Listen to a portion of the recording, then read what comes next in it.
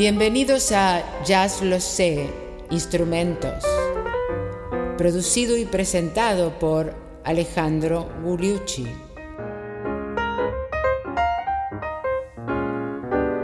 La trompeta, parte 5.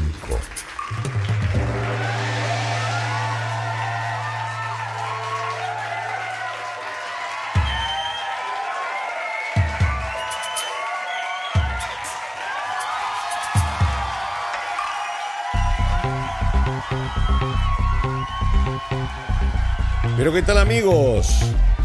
Les doy la bienvenida al episodio 13 de Jazz Lo Sé, Instrumentos, y el quinto dedicado al maravilloso instrumento que es la trompeta. Ustedes recuerdan que en el episodio anterior, episodio 12, el cuarto episodio dedicado a la trompeta, nosotros habíamos terminado con la evolución de la trompeta post-Gillespie en el sentido de Miles y en el sentido de esa sonoridad lánguida que después se asocia al cool jazz, y hablamos un poco del rol de Chet Baker en esto y el rol del gran Art Farmer. Bueno, entonces hoy nos toca ir del otro lado. Ustedes se acuerdan que hubo en los primeros años de la década del 50 una inclinación después del bop al cool, pero al mismo tiempo los músicos negros continuaron tocando el bop y desarrollándolo. Y entonces hoy vamos a hablar de ese movimiento que se dio en llamar el hard bop, y por supuesto su gran maestro iniciador, entre otros, Clifford Brown en la trompeta, pero también vamos a hablar de Donald Byrd, de Thad Jones, de Lee Morgan, de Nat Adderley, de Blue Mitchell y de muchos otros. Pero antes que eso, me gustaría que escucháramos a Clark Terry tocando el fliscorno. ¿Se acuerda que hablamos mucho de los tres instrumentos de válvulas de pistón, la corneta, la trompeta y el fliscorno, que dijimos que en realidad tienen la misma longitud de caño, pero que tienen diferentes sabores en el sonido por las diferencias justamente en el tipo de vueltas que da ese caño, y por el otro lado porque la trompeta, el caño tiende a ser cilíndrico en la mayor parte de su recorrido, por supuesto que después se abre en una campana. La corneta no, tiende a ser ligeramente cónico hacia la campana, y lo mismo en el fliscorno. Pero no hemos escuchado ejemplos típicos de fliscorno. Entonces vamos a escuchar al que para mí es el gran maestro. Hay otros muy buenos también. Chet Baker tocaba el fliscorno, Art Farmer hace maravillas con el fliscorno, pero a mí me gusta más Clark Terry. Vamos a escuchar a Clark Terry en un video que ustedes pueden ver en YouTube, que en Finlandia está tocando con el maravilloso pianista Oscar Peterson del Canadá, Ray Brown en el bajo, y están haciendo el clásico Mac the Knife en fliscorno.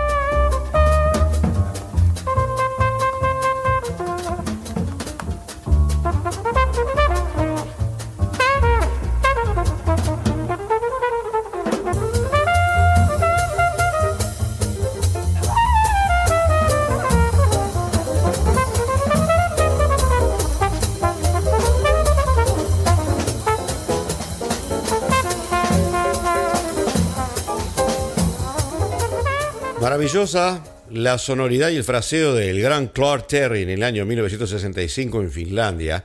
Y ahora vamos también a otra presentación con Oscar Peterson, en este caso una década después, en el 77, en el famoso festival de Montreux en Suiza, en las orillas del lago Le Mans, conocido también como lago de Ginebra. Y en este caso está Oscar Peterson en el piano, pero está también en el bajo el gran bajista danés Niels Pedersen, y Milt Jackson también en el vibráfono, entre otros. Y vamos a escuchar ahora una balada más lenta, una balada de Billie Holiday, God Bless the Child. Dios bendiga al hijo.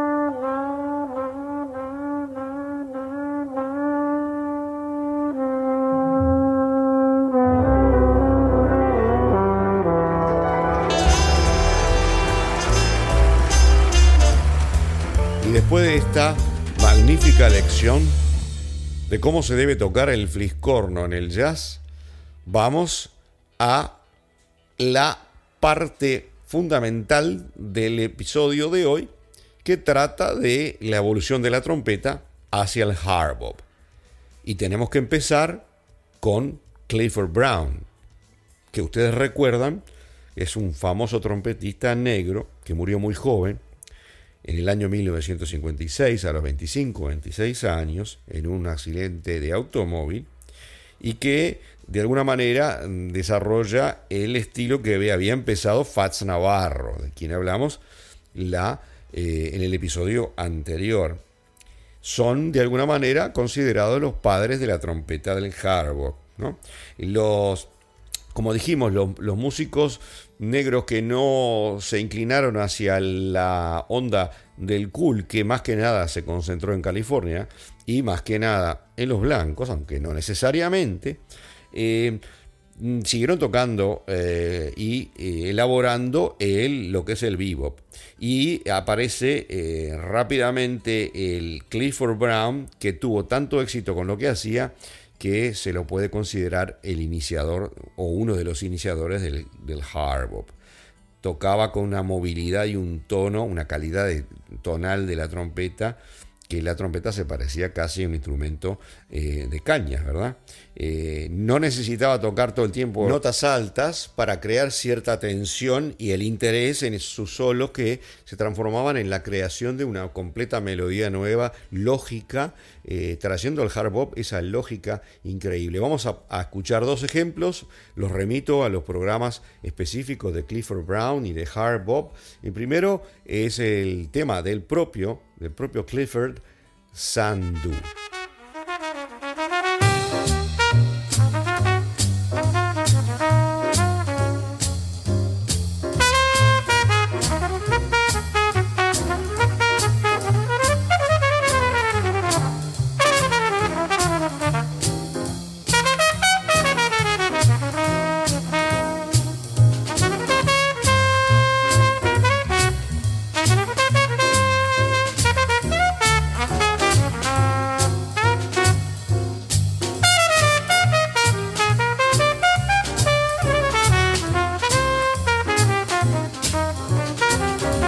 Sandu, que por supuesto está tocada por el famoso quinteto de Clifford Brown y de Max Roach de los años 50.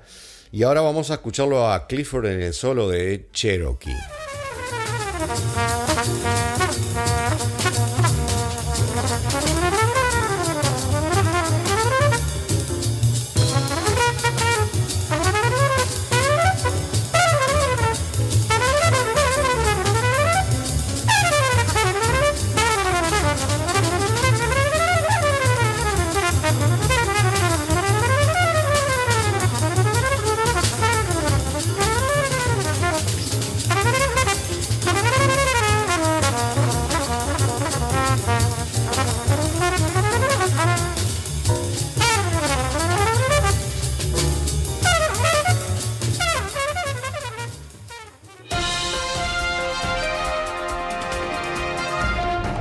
La maravilla de Clifford Brown, que por su muerte temprana despertó prácticamente un culto parecido a lo que había sucedido con la muerte temprana, como dijimos muchas veces, de Bix Beiderbecke con lo que era el jazz de Chicago. Y dentro entonces ahora de los músicos que tienen que ver con el desarrollo del hard bop, vamos a presentarles varios trompetistas, empezando por Donald Byrd, que combinaba una cierta solidez académica, podría decirse, con una flexibilidad profesional para tocar también en las sesiones, que lo hizo uno de los trompetistas más grabados de todo el hard bop por el sello Blue Note. Vamos a escucharlo en algo muy interesante de la primera época de Donald Byrd, que se llama Chant, canto.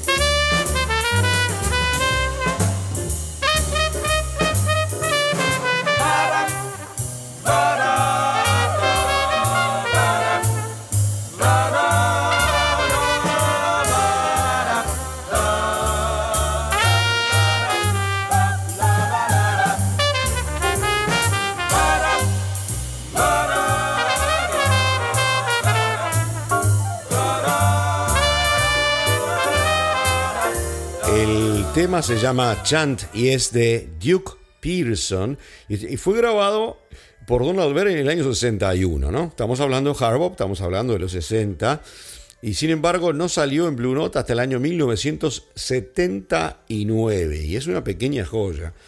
Pepper Adams estaba en el barítono y nada menos que un joven Herbie Hancock en el piano, entre otros.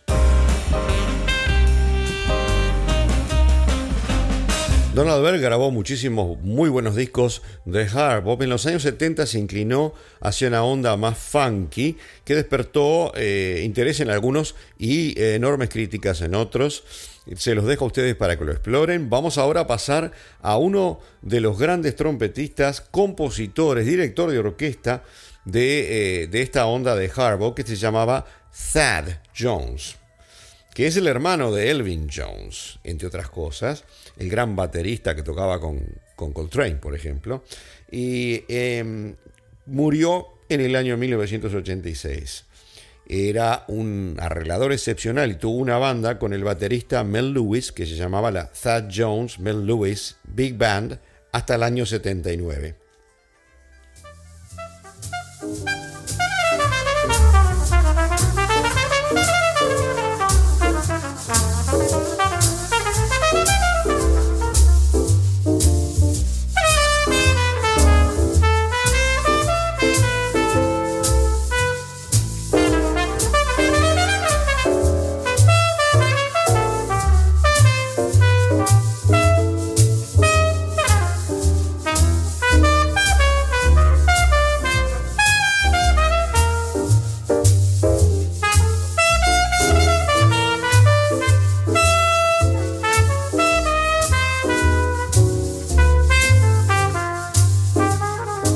El gran trompetista Thad Jones en un solo del tema April in Paris. April in Paris, ¿se acuerdan aquella versión fabulosa que hacía Count Basie? Pues bien, Thad Jones viene de la orquesta de Count Basie y también tocó en forma experimental en aquellos talleres, entre comillas, workshops que hacía Charlie Mingus. Escuchemos ahora un tema más funky de Thad Jones, A Hunk, A Hunk.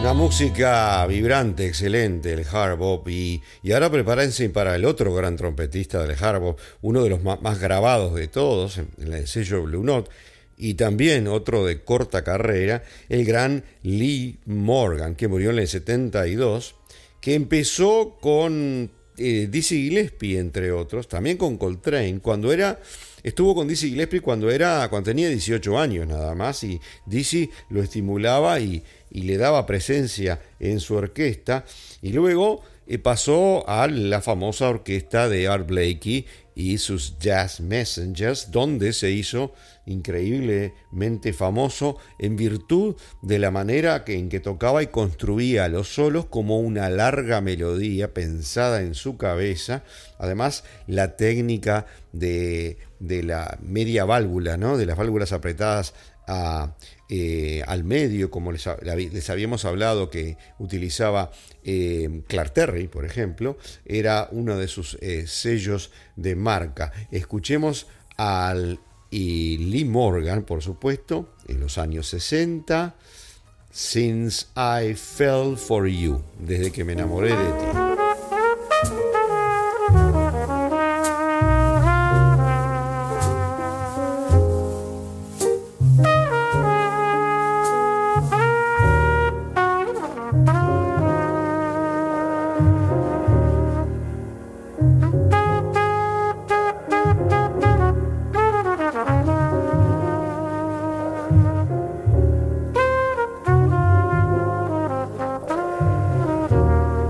cómo encadenamos estos dos grandes trompetistas, Clifford Brown y Lee Morgan. Al fallecer Clifford Brown, muy joven, a los 25 años, el mundo del jazz quedó atónito, y en el dolor el gran saxofonista que estaba en la orquesta de Art Blakey, Benny Golson, compuso la célebre y maravillosa pieza, a mi manera de entender, I Remember Clifford, me acuerdo de Clifford. Y bueno, ¿y quién hizo la melodía? ¿Quién tocó la melodía? Lee Morgan. Y eso es lo que vamos a escuchar ahora.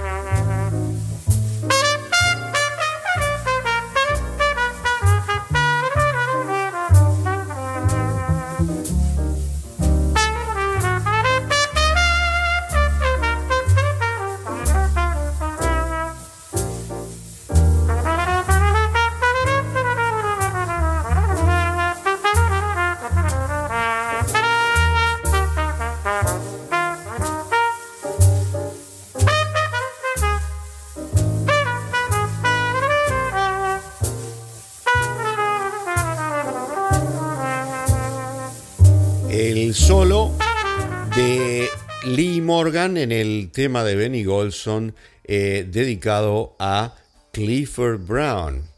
Lamentablemente, Lee Morgan tampoco vivió mucho tiempo, como dijimos, murió a los 33 años.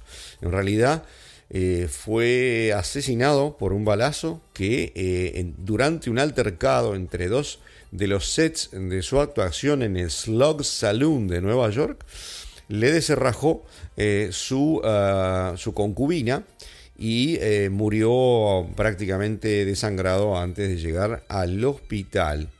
Lee Morgan tuvo una herencia importante porque lo tomaron como modelo muchos años después en el neobop en los 90, los Jóvenes Leones, que tomaron como modelo a Clifford Brown, a Lee Morgan y a Freddie Hubbard, de quien vamos a hablar hacia el final del episodio.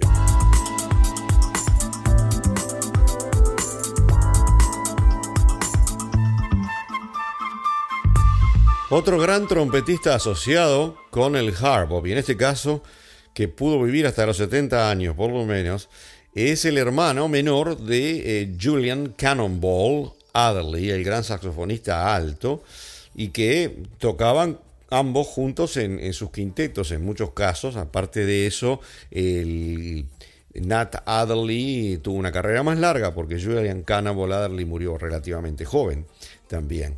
El sonido de Nat Adderley está muy asociado también con el hard bop, como dijimos, y es interesante recordarles una anécdota que ya les conté, de que se presentaron los dos en los años 50. Nat Adderley era muy chico, Julian y Nat Adderley, porque ellos son de Florida, de Tampa, Florida. Se presentaron en el Café Bohemia en New York, y estaba Oscar Peterson tocando. Había faltado el saxofonista y lo invitaron a Cannonball, y bueno, los impresionó, los mató a todos.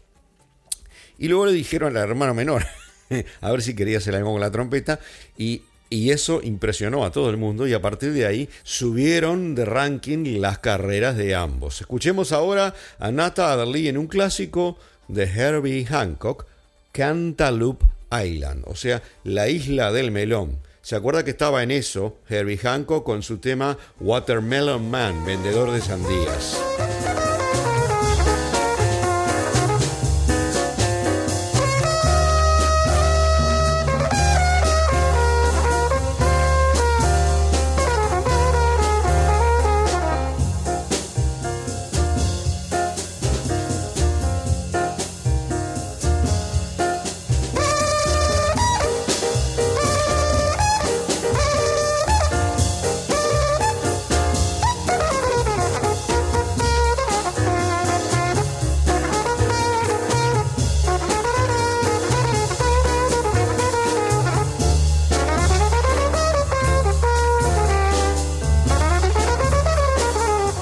Tema que se hizo muy famoso en el hard bop, y hard bop transición hacia el funk, sobre todo por la orquesta de Julian Cannonball Adderley y su hermano Nat Adderley. Fue compuesto por Nat Adderley y se llama Work Song, la canción del trabajo. Ustedes la van a reconocer.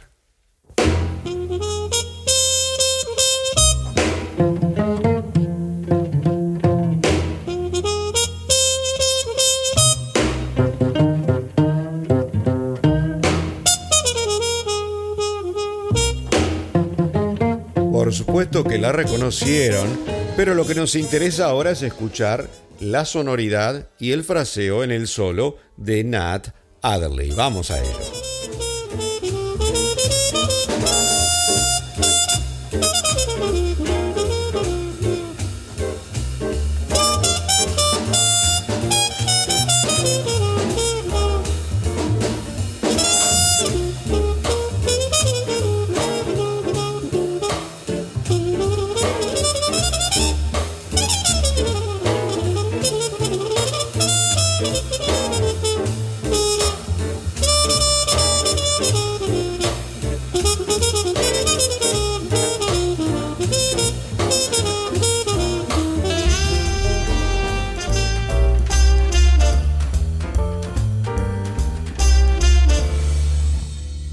Y coincidentemente, otro gran trompetista asociado con el hard bop también es de Florida y de Miami en este caso, y es el gran Blue Mitchell, que se llamaba Richard Allen Blue, entre comillas, el apodo Mitchell, y que murió luego en Los Ángeles, California, en el año 1979. Incursionó no solo en el hard bop, sino como pasaba en aquella época, en los 70, un poco en el funk y en algunos otros estilos, y grabó muchísimos discos. Escuchemos I'll Close My Eyes por Blue Mitchell.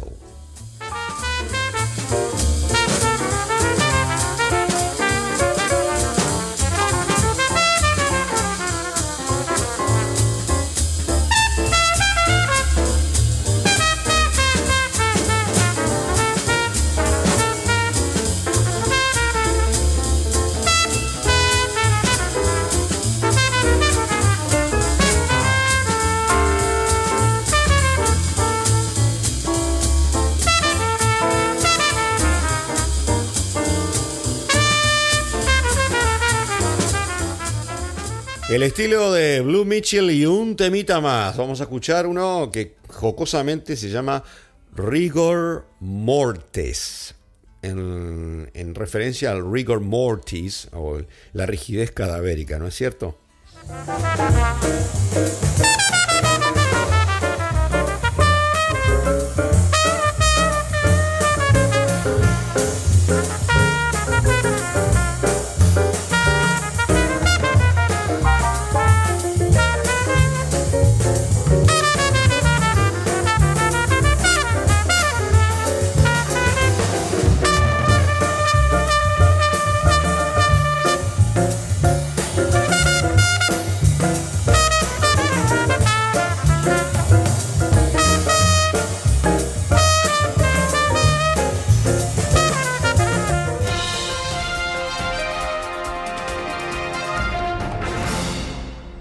Y nos acercamos a la parte final del episodio de hoy, el segmento final. Dentro de lo que es el jazz tonal, el jazz melódico, no hubo grandes desarrollos después de lo que acabamos de describir en la trompeta, hasta que surge el neobop en los 70 y luego el neoclasicismo de los leones que surge en los 90.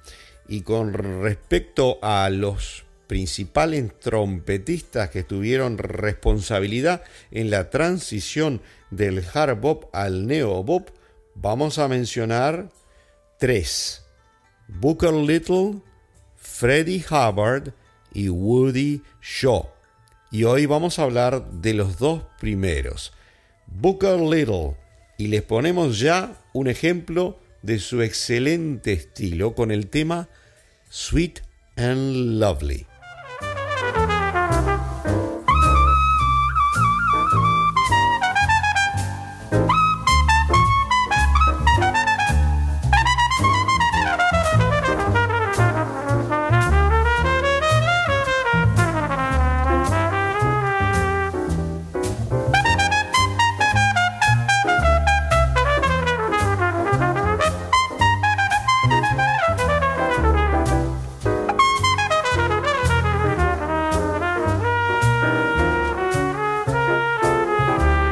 gran trompetista Booker Little, que también murió tempranamente en el año 61 y que es recordado porque empezó a modificar, a llevar el hard bop hacia otro nivel, utilizando intervalos largos, saltos de intervalo largos, o sea, no de la siguiente a la tercera a la cuarta nota, sino saltando mucho de una escala a la otra, cosa que no se hacía muy frecuentemente en el hard bop, y que él mismo decía, cuanto más disonancia, mejor sonido, además de ser un muy buen compositor.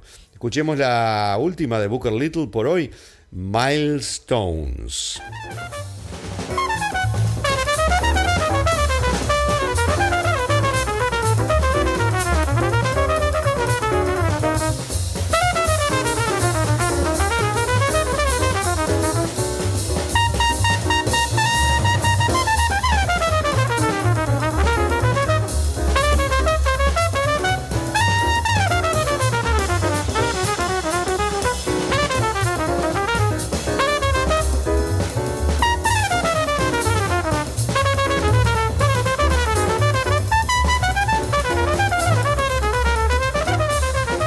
Y vamos a finalizar el episodio de hoy con un broche de oro, porque traemos a Freddie Hubbard. Freddie Hubbard que murió en el año 2008 y que es uno de los más grandes trompetistas de toda la historia del jazz, de alguna manera con un pie en el hard bop y con un pie en la música de fusión. Tocó con Oliver Nelson en su gran banda en aquel famosísimo disco The Blues and the Abstract Truth, y por supuesto una cantidad de discos solistas y con otros, y que por ejemplo con Ron Carter hicieron el famoso cuarteto quinteto VSOP, ¿se acuerdan? En los años 80.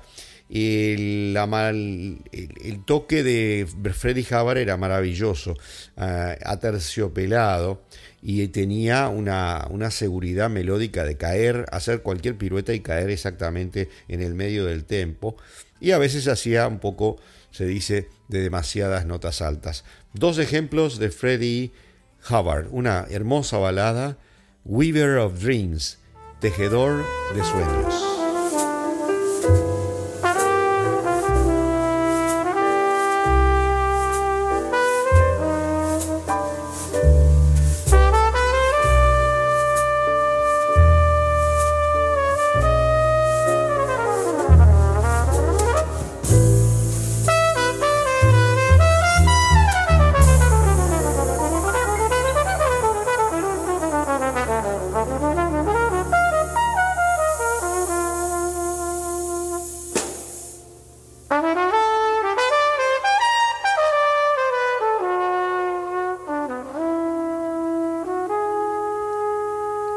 Y nos vamos con el último ejemplo por el episodio de hoy, Ehrman Jr., Freddie Hubbard.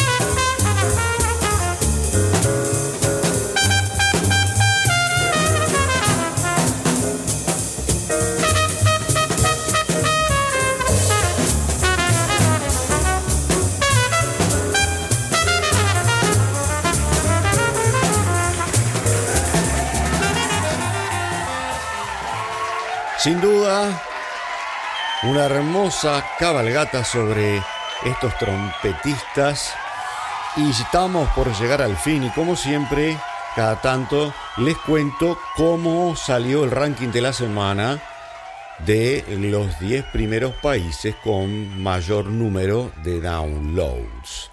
Y tenemos a Argentina instalado de nuevo en el primer lugar, bastante lejos de España. Y luego están México, Chile, los Estados Unidos, Colombia, Perú y 3 países más de Europa. Creo que es la primera vez. Alemania, Francia e Italia. a todos ustedes y a todos los demás de los 50 países que nos escucharon durante esta semana, muchísimas gracias y sigan recomendándolo a amigos, parientes, conocidos. Además, les cuento que siempre estamos teniendo como una centena de personas que se agregan a nuestros oyentes, empezando por el episodio 1.